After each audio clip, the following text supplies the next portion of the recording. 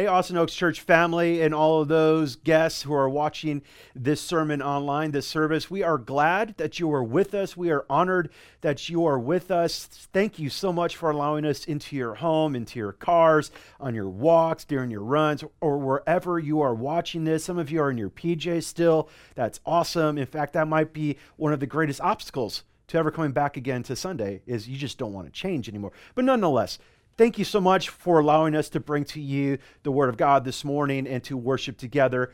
Our heartbeat here at Austin Oaks Church is to be simply about Jesus because we believe that when you encounter Him, it changes everything. And that's why we do all that we can as a church to help people meet, know, and follow Jesus. That's our heartbeat. So if you're checking us out or you're a guest visiting with us this morning, I want you to know that we strive to be simply all about Jesus. Now, as I was prepping for this morning's message, I was reflecting a little bit on something that happened a few weeks ago that was pretty momentous in my life and in the life of our family. 2 weeks ago or so was our oldest daughter's 12th birthday. And I had no idea how many emotions would start to stir inside of me. Like, I'm not typically the type of guy that goes through a lot of different emotions, but that week leading up to her birthday, I was feeling all sorts of things. Like, she's my firstborn. She's my sweet little girl. And I remember all of these precious moments that we had. And that's what I started doing. I was going down memory lane and I was thinking through and even looked at some of the pictures of where she would just nap right on my chest when I would get home from work. I mean, these things are so precious and they're just etched on my heart. All these sorts of times when it was just so beautiful and so innocent. But as I was reflecting and going down memory lane, I also started to have these other memories that weren't so sweet or so pleasant because, to be honest, not every moment in babyhood is precious. I'm sorry, I'm just not that guy that sees every single moment as precious. Go ahead, judge me. In the moment at that time, they weren't precious. Looking back, of course, you're right? Looking back, oh, everything was so precious. I treasured every moment. But in the moment, no. And I sort of had some of some stress response as I was remembering some of these things because, quite frankly, babyhood, the season of having a baby, is just really difficult because they are so selfish. They are so needy. And they don't mean to be. It's just that you got to feed them. You got to clothe them. They always want to be held. You always have to rock them, right? They always want these things. And the hardest, as I was thinking about Cora specifically, was feeding her. At least that's my recollection. My wife may disagree, but in my humble opinion, she was the hardest one to feed. Oh my goodness. And to be honest with you now as I'm thinking about this, I can't blame her. It was probably my fault because I was a new dad. I had no idea how to do this. And I remember specifically one time, as she was kind of transitioning out of just milk and moving into foods, Carissa, my wife, sent me on an errand to go to the grocery store to get rice cereal. I had no idea what rice cereal was. Right now that I know it's like that little powder, you put some of the milk in it and you stir it up. You want to know what I thought it was? I literally bought, this is no joke, I literally bought a box of Rice Krispies. I took the Rice Krispies home, smashed it up, and gave it to her as her first food. So even though she was difficult to feed, it was probably my fault because I traumatized her. And there are other stories that I'm not going to share with you about that. But she would fight me tooth and nail. In fact, look at this picture. She is so cute. As you're looking at this picture, I'm pretty sure you're going, how is he complaining? Just look at her. It had to have been so precious to feed her and all this kind of stuff. No. It was a fight. She, in every meal, made a massive mess. She would always hit the spoon out of my hand. She would spit it out. She would rub the food on her face, rub it all over her hair, smear it all over the high chair and all the food's all over the place. And then not only that, I had to deceive her to make her think that the spoon was an airplane and get the food in her mouth, and we would do all sorts of things just to try to get the food in her mouth. It was a messy event that happened multiple times, day after day after day after day. She left no bib unstained. And those bibs, they were absolutely nasty. Now, don't judge me. I remember thinking, I cannot wait for her to be able to feed herself. In fact, during that time, one of my friends whose kids were a little bit older was just bragging about how now their kids can get up in the morning and get cereal all by themselves. And he was so thrilled that him and his wife got to sleep in a little bit more. And quite honestly, I'm going to be frank with you, I wasn't happy for them. I wasn't celebrating with them. I was absolutely jealous of them. I share this to tell you that I call all of that season, I call it the bib life. The bib life, metaphorically speaking, as I try to make this illustration connect to us, is where you literally want everything to revolve around you. Okay? Babies get a free pass because they don't know any better. And as they grow up to be as sweet and as beautiful, like my little Princess Cora, they can go on and get cereal on their own, which is a sign of growth, a sign of maturity. And now, obviously, I'm being tongue-in-cheek. But if I could be honest with you for a moment, many of us, myself included, still live, metaphorically speaking, like we have a bib on, okay? We live as if this thing, and I'm going to choke for a little bit, is on us, or it's about me. It's about my agenda, where we're self-centered, and at times we'll get harsh if we don't get our way. We expect others to know what we need, and then, in fact, we want others to always meet our needs, and we might even throw a fit until that need is met. We'll put unrealistic expectations on other people and other groups. We will fight for our rights, even if that means we have to put others down, so on and so forth.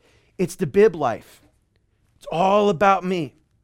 And I know some of you are laughing. I hope you are laughing, and I hope you don't take screenshots. I hope you're not creating memes, but feel free. I know this is going out into the world. I know what I'm doing.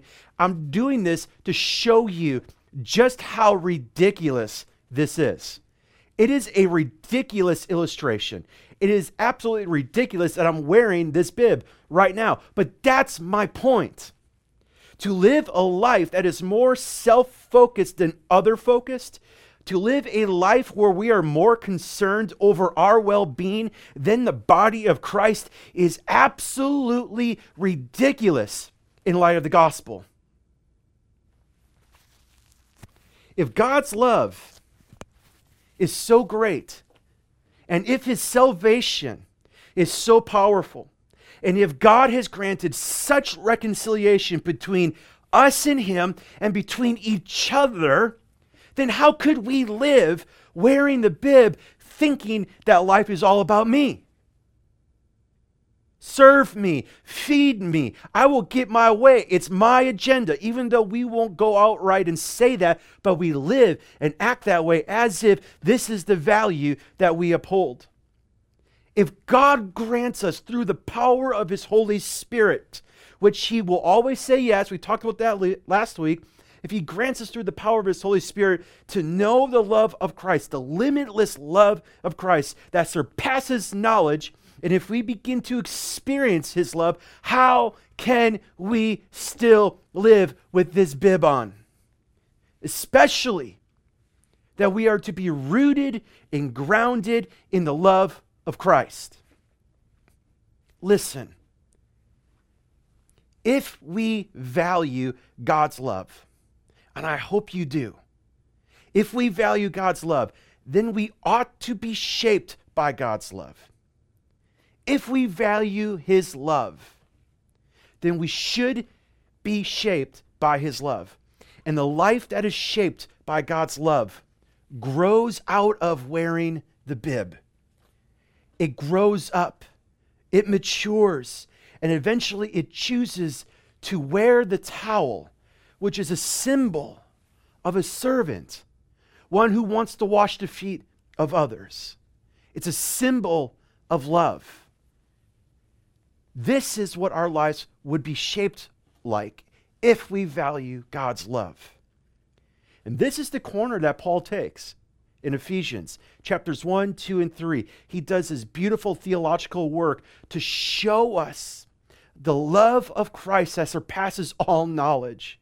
That while we were his enemies, while we were dead in our sins, while we were objects of his wrath, he came and made us alive. We did nothing. We were his enemies. And he so loved that he gave all. He became a servant. He emptied himself. He humbled himself for you. He was long-suffering. He was gentle. He was patient for you. And when we receive his grace through faith, we're made alive. But not only that, he reconciled a fractured humanity through his body. Like, this is what Paul did. He's like, listen, if this is true, which it is, and if you have received it, this is now how you should live. I said it last week, and I want to say it again as a reminder. Revelation leads to worship, okay? Revelation, things, truth that God reveals to us leads to worship, an appropriate response of truth and spirit. Worship leads to ethics. Worship leads to behavior. Belief determines behavior. Belief comes as a result of hearing what God has revealed in his word. We love because he first loved. God acts first, we respond. So how we live ought to be in response to his grace. So if you have a Bible with you, or you can just follow along on the screen here, we'll have the verses for you. Turn to Ephesians chapter 4. Ephesians chapter 4, we're going to go through, hopefully, the first 16 verses. So let's start with Ephesians 4, verse 1. I therefore, this therefore is in reference to what we just talked about, chapters 1, 2, and 3. I therefore, a prisoner for the Lord, urge you to walk in a manner worthy of the calling to which you have been called. This verse sets the stage for the rest of the letter. Paul is reminding them again that he is a prisoner for the Lord. Not only is he a prisoner of Christ Jesus because the love of Christ has captivated him, he has linked himself. He's a slave of Christ because the love of Christ has taken all of him. He's like, yes, I'm choosing to be a captive to Jesus. But also, literally speaking, he is a prisoner because of Christ. His passion for the gospel has landed him in prison. So he reminds them, he's like, listen, the gospel is everything to me. And so he says this word, and I want you to notice this word. I urge you. This word urge is so strong. We don't have the right English word to convey the importance and the strength of this word. He's pleading with them, right? He's almost like begging with them. He's making the strongest appeal that he can possibly make on the heels of the love of Christ. I'm urging you, church, walk in a manner of the calling. Walk in a manner worthy of the calling to which you've been called. There are 4 words here that I want you to focus on. The words walk, worthy, calling, and called. I'm urging you to walk. This is a word that Paul's going to use 5 times in chapters 4, 5, and 6.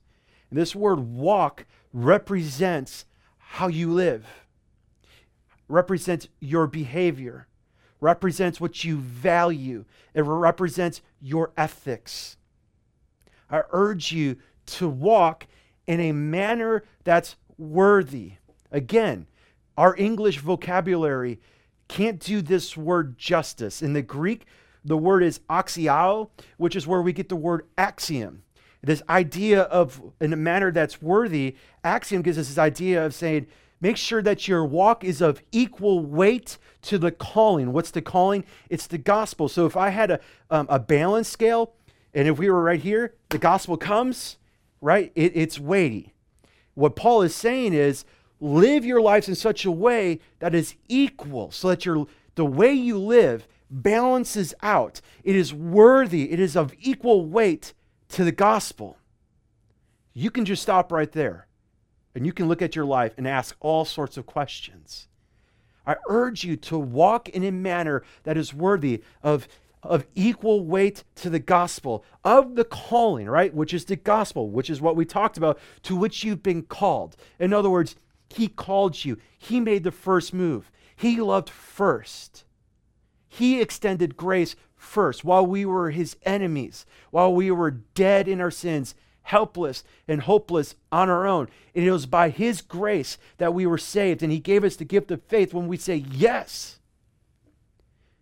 I urge you to walk, to live in a manner that's worthy of equal weight to the gospel, which he has called you, to which he has pursued, he initiated. And he's speaking in light of this boundless, limitless love of Jesus that surpasses knowledge. He is saying to the church, I'm begging you, I'm pleading with you, church, not just one person, but every single person who's experienced the grace of God, to live in a way that is equal to the new life that he has given us. If we get to know the love of Christ, make sure that that love shapes how you live. Jesus, when he came on this earth, he did not live a bib life. He did not put this on and expect the world to revolve around him. In fact, scriptures even tell us, right, that it says that he came to serve, not to be served. And if you look at Philippians chapter 2, it tells us that he emptied himself. He humbled himself. Even though he was God, he didn't consider that anything worth like trying to pursue that or to let other people know. And he didn't flaunt his power. No, he came and he took on the role of a servant. He embraced the towel to show love. In John 13, he loved his own to the full extent. And you know what he did? He washed their feet. He took the role of a servant. In light of the gospel, how could we live with the bib on? It is absolutely ridiculous. So, church, live your life. Live your life in a way that's equal to the love that you have received. If you value God's love, you will be shaped then by God's love. How? How then do we live a life that is worthy, that is of equal weight of the gospel? Verses 2 and 3 start to show us. Verse 2, with all humility and gentleness, with patience, bearing with one another in love, eager to maintain the unity of the Spirit in the bond of peace. How do you live a life that is worthy, that is of equal weight to the gospel? Paul characterizes it in 5 qualities or 5 virtues, and I want to be crystal clear. Our culture, our society does not teach, does not embody these values. They say they do, but the actions of our culture and society at large show truly what we value. And what we truly value is self, individualism. It's the bib life. These 5 qualities, these virtues, they're embodied in Jesus. They are part of who God is. They are part of how he loves us. And so we ought to be shaped by them, meaning we ought to be growing in them individually and collectively as God's people. Take the bib off and put on the towel. These 5 qualities are absolutely essential in order to maintain the unity through the Spirit in the bond of peace. So we are exhorted to walk, okay? We are exhorted to live in all humility. Humility was an absolutely despised virtue in the ancient world. It was never used in the context of approval. It wasn't anything that people aspired to. And it truly wasn't until Jesus came that we actually saw a true glimpse of what humility is. It's lowliness of mind. It's having a humble recognition of the value and worth of other people over yourself.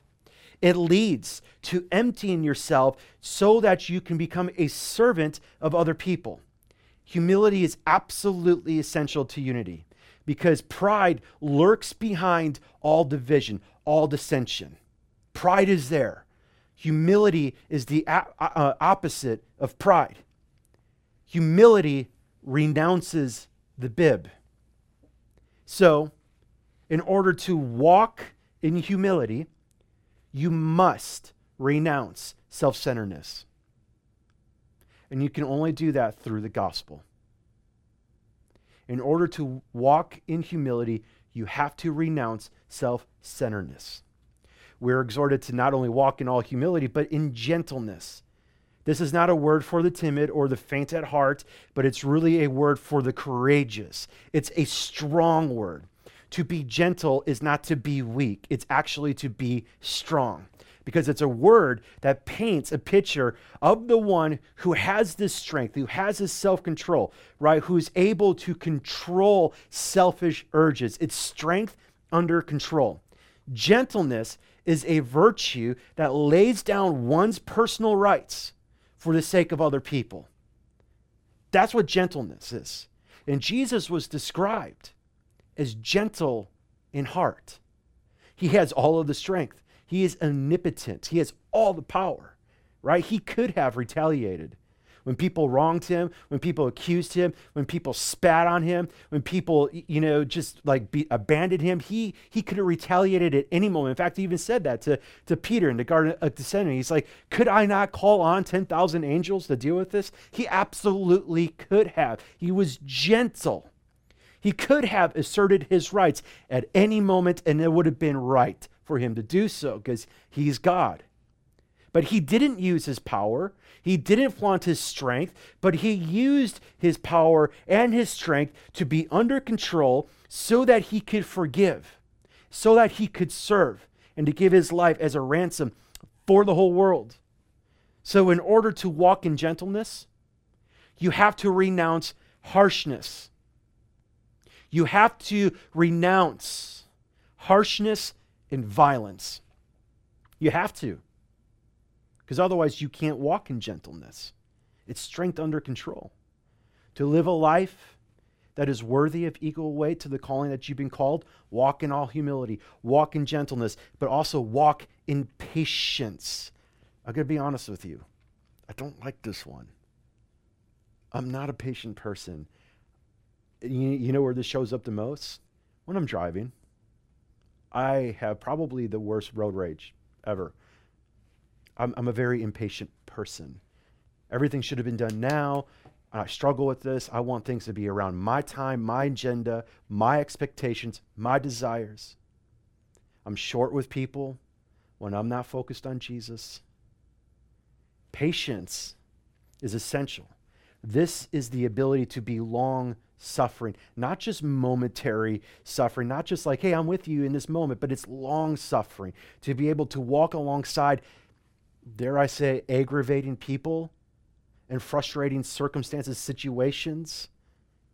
This is how God is towards us. He is patient. He doesn't want any to suffer. He is long suffering. In fact, if you look at 1 Corinthians chapter 13, when it starts to describe what love is like, patience is the first descriptor of love. Love is patient. So, if there's no patience in how we live, let's just be honest, there can be no unity. So in order to walk in patience, you must renounce, You must renounce the priority of your agenda and your desires. You must intentionally take this off and put this on. Walk in humility, gentleness, patience, bearing with one another in love. This is, I just want to keep this one simple. Bearing with one another means you're going to value people the way that God values people. You're going to see people the way that God sees people. And if you don't know how God sees people, read the Gospels. Read John chapter 3. If you don't know how God sees people, I encourage you to do that. Bearing with one another means we're going to see people the way that God sees people. And you know what that also means? It means that we're going to be mutually tolerant of each other. Tolerant has become an ugly word. Like Christians have this adverse reaction to tolerance. It's like, I can't be tolerant of that because if I tolerate the person, that means I'm going to tolerate the activity. No, it's like we really do got to somehow separate that. We need to see people. Jesus saw people. He knew the heart was lost, and the only remedy to the heart was for him to die and conquer death and give us the Spirit. right? So we should tolerate people. He tolerated us, and quite frankly, he probably still does. Tolerating is still love. It doesn't mean if you love the person that you're going to be accepting of all of the things. It just means you're going to be bearing with them. It means you're going to be patient with them. It means you're going to be gentle with them. It means you're going to be humble. And you're going to do it in love. In love. The crown and the sum of all of the qualities. Love is not a feeling. It's not an emotion. Listen, love is a conscious act of the will. Love seeks constructively the good of other people and the good of the community. In order to bear with one another, you have to renounce your idealistic expectations of others and other groups. In order to walk in love, listen now, in order to walk in love, you must renounce indifference and passivity. Paul's urging the church, which includes us, to walk or to live, behave in a manner that is worthy, in a manner that is of equal weight to the calling, to the gospel of which you've been called. And you're going to do this by going after humility, gentleness, patience, bearing with one another, all of it in love. We called this sermon series Awake, O Sleeper, because I think it's time for some of us, again, to embrace the values of a church. It's time for us to embrace who we are as a church and what God has called us to be as a church, to realize what Christianity looks like, how we are to live as believers, especially today in the world we live, in the society that we live, the times that we are facing. We need to come back again to understanding how we are to live because of the gospel. No society, please hear me. And this is why putting all of your eggs in the basket of politics as a believer is absolutely frustrating. It causes more issues than it does benefits. No society, no culture, no political system, no business, no education platform can champion these qualities. Here's why. As we saw in Ephesians chapter 2, we have a problem. We are not inherently good. The society is not inherently good. We are all objects of God's wrath. We are sinful by nature. We are all prone to self-centeredness. We don't have the power in and of ourselves to change that. We are inherently evil. We don't like that message. We really, really don't. And the only solution we have to this is the gospel. So church, this is why I said it's absolutely ridiculous for us to be living this bib life. If we say we value God's love, this is not the life we should be living. Where it's about me and my rights and my platform and me. No, absolutely not. Christianity is God-directed. It's about Him.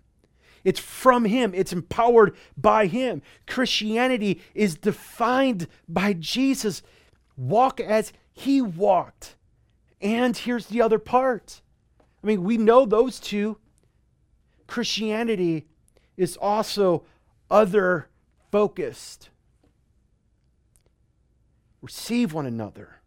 Think about one another. Serve one another. Love one another. Build each other up. Bear with one another. Give to one another. Submit to one another. Encourage one another.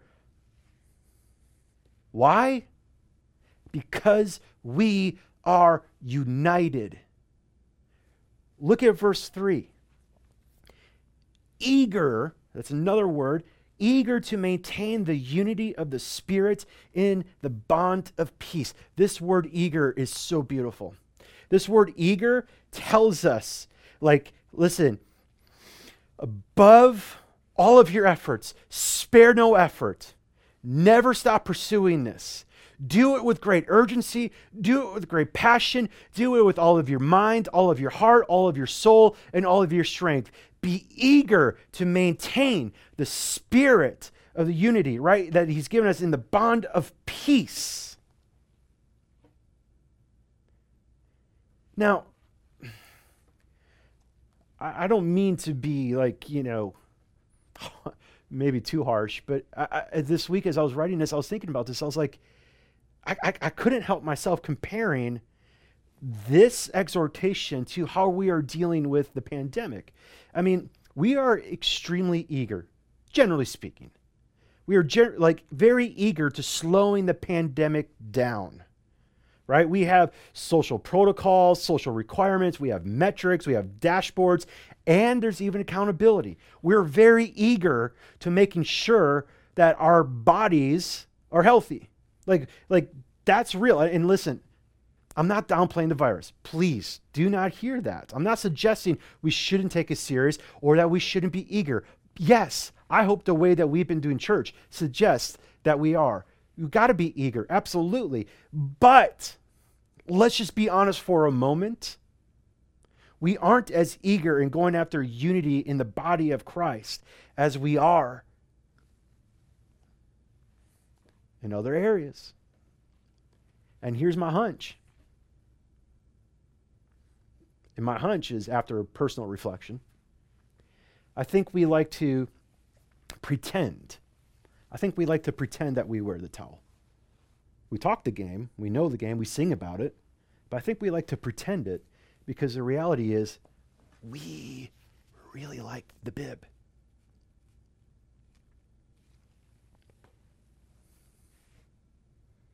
We are being exhorted to be peacemakers, every believer, every single person, all who experience the love of Christ. We are to pursue reconciliation. We are to embrace honesty. We are to be willing to risk the pain of being misunderstood as we go after unity. We are willing to risk the pain as people are going to walk on us as we walk in all humility and gentleness and patience, bearing with one another in love, which is oftentimes the pushback I get. Well, I don't want to be walked on. Is that okay? I look at Jesus. He's our exemplar. He's our model. And here Paul goes on. He's like, listen, if you want to know how important unity is, verse 4, there's one body, one spirit. Just as you were called to the one hope that belongs to your call, there's one Lord, one faith, one baptism, one God and Father of all, who is over all and through all and in all. He says one 7 times. And every single time he says the word one, it's a reference to the Trinity and our experience to the Trinity. God the Father, God the Son, and God the Holy Spirit. 3 in 1. They're completely united. You cannot rip them apart. There is no disunity within the Trinity. You cannot fracture the Trinity. There's one body because there is one Spirit. And the body is the church. It's all people. It's all ethnicities. It's all economic statuses. It's all cultural distinctions, right? Where he says he took Jew and Gentile and he made one new humanity. In other words, he tore down the wall of hostility. He's creating a new community called the church. That's one reason why we're united. There's one hope. There's one faith and one baptism because we have one Lord, and that Lord is Jesus. It is Jesus whom we believe. It is Jesus into whom we have been baptized. In other words, the death we died, right? We died to Christ, and now the life we live for him.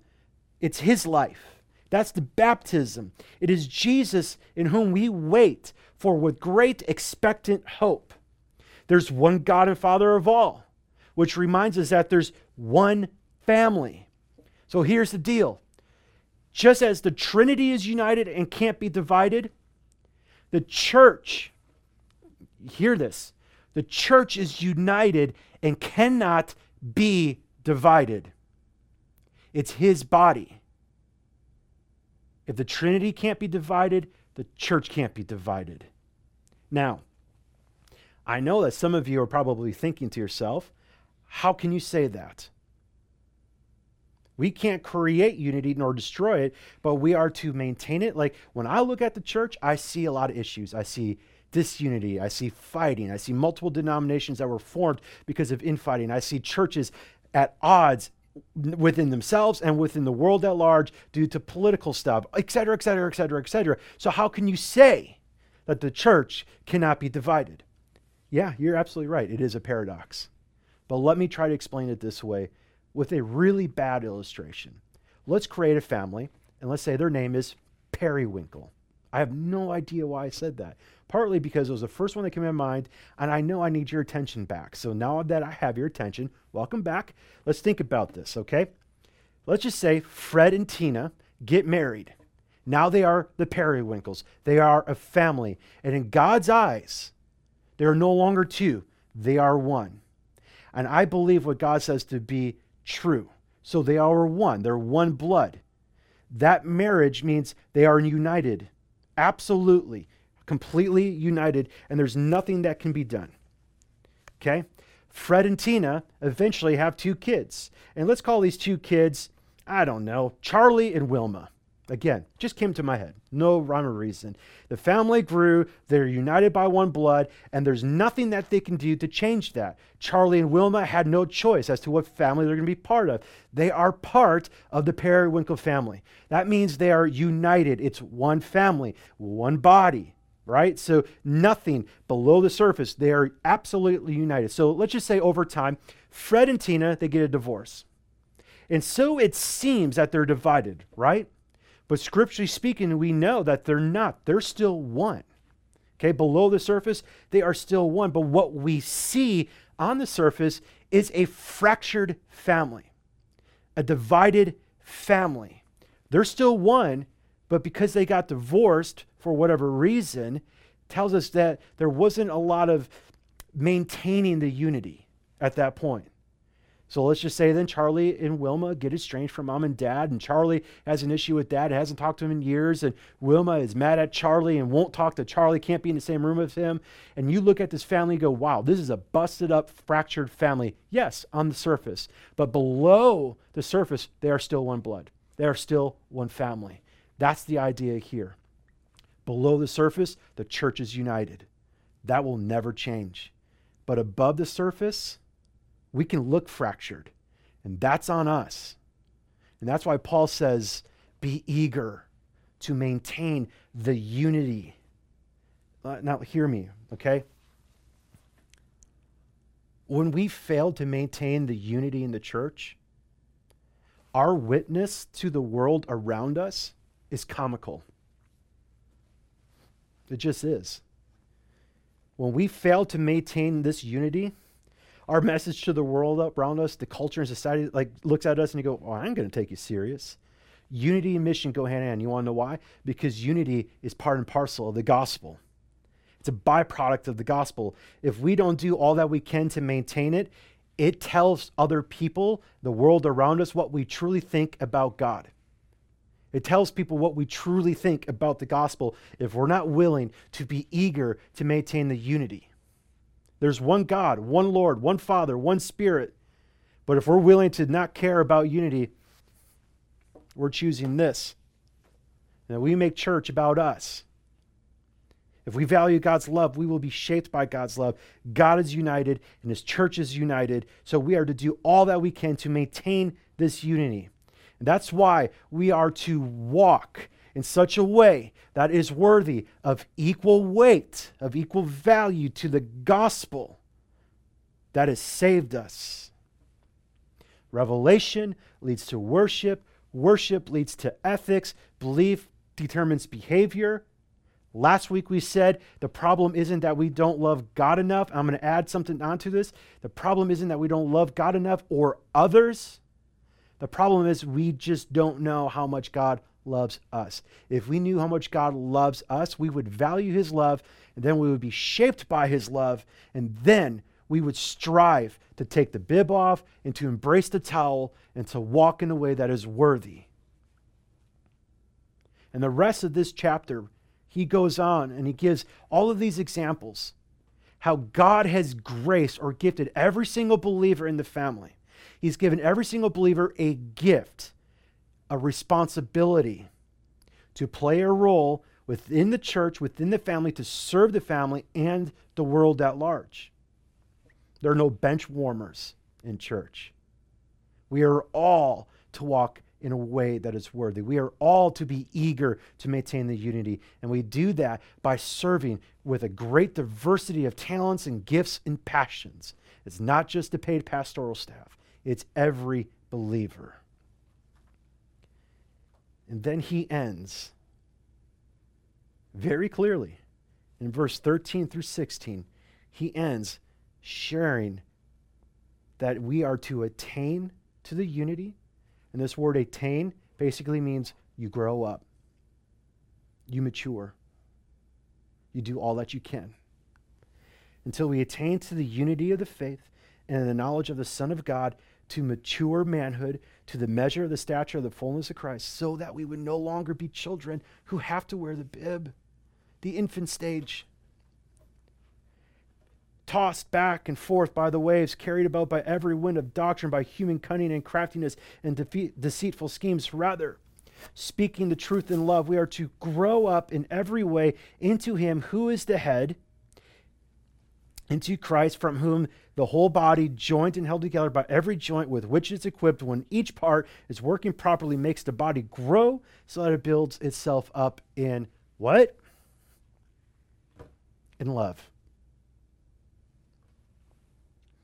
We grow by truth in love.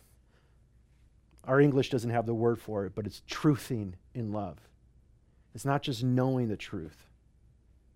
It's not just being able to memorize a truth. It's not just being able to recite a truth or expound a truth or write a paper on a truth or a book on a truth and do a Bible study on the truth. Truthing. It's a weird word. We just don't have it in our English. It means you do the truth. You act the truth. You speak the truth in love. You run after truth. You pursue honesty. You don't avoid it. And if we were honest, when we do avoid it, it's either because of pride or laziness. Pride because we would rather have a better picture of ourselves or the world around us. Laziness because we know it requires work and discomfort. But we are to speak the truth in love. We are to act on the truth. If Jesus has created peace, and if he has given us unity, church, hear me. Unity has to be part of our self-understanding. We are one with people, and we are one with Jesus, like it or not. The exercise of our faith has to be an exercise of unity. It has to be. It's what the gospel has achieved. And unity isn't the goal. We're not going after this for unity's sake.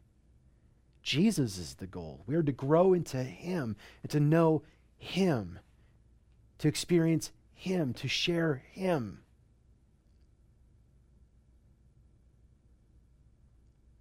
The problem isn't that we don't love God enough or that we don't love others enough. The problem is we don't know just how much God loves us. And that's why we said, in light of what Paul said in his prayer, pray, ask the Holy Spirit to strengthen you on the inside, to be able to know the height, the depth, the width, and the length of the love of Christ that surpasses knowledge, to be rooted and grounded in his love. Because when you are rooted and grounded in his love, the bib is off. You will take it off and you're going to grow into maturity. And that growth becomes a life that is lived in a way that is equal to the gospel, represented by serving and loving others well. Awake, O sleeper. Church, it's time for us to love the way God loves. It's time for us to come back to our first love, to not abandon it. It's time for us to be shaped again by the love of Christ instead of anything else around us. we should really value his love above all else. And if we do, the reality is it will be expressed in how we live. So my ask for you this morning, this afternoon, this evening, whenever you watch, is to simply ask the Holy Spirit to show you which life are you living? Which one are you pursuing? Which one do you value more? The bib life or the life that resembles a servant? Let him show you. Let him convict you if need be. And realize that it's his grace. Church, we need to rise up. We need to be eager to maintain the unity. Because when we are united, when we pursue this, when we live lives that are worthy of the gospel, our mission, our witness, our influence is effective. Make no mistake of it. Father, I thank you for your word that is honest, it's true, it cuts to the core. So, Lord, I just pray for my friends. Lord, I ask that your Spirit would speak to them. Show them the areas in their lives where maybe they prefer the bib over the towel. And Lord, by your love, help them to see your love as the standard. Let your love convict them, not guilt them, not shame them, but to be motivated and compelled and stirred up by your love. So Holy Spirit, we pray again that you would strengthen us on the inside to help us grasp your love. Root us in your love and ground us in your love, for we know that is the only way where we can live these lives that are worthy of the gospel. So Lord, we say yes to you. We open our hands to you and we say, Lord, would you be made known in and through us as a church in this time, in our communities, in the city of Austin. We pray this in Jesus' name. Amen. Blessings, church.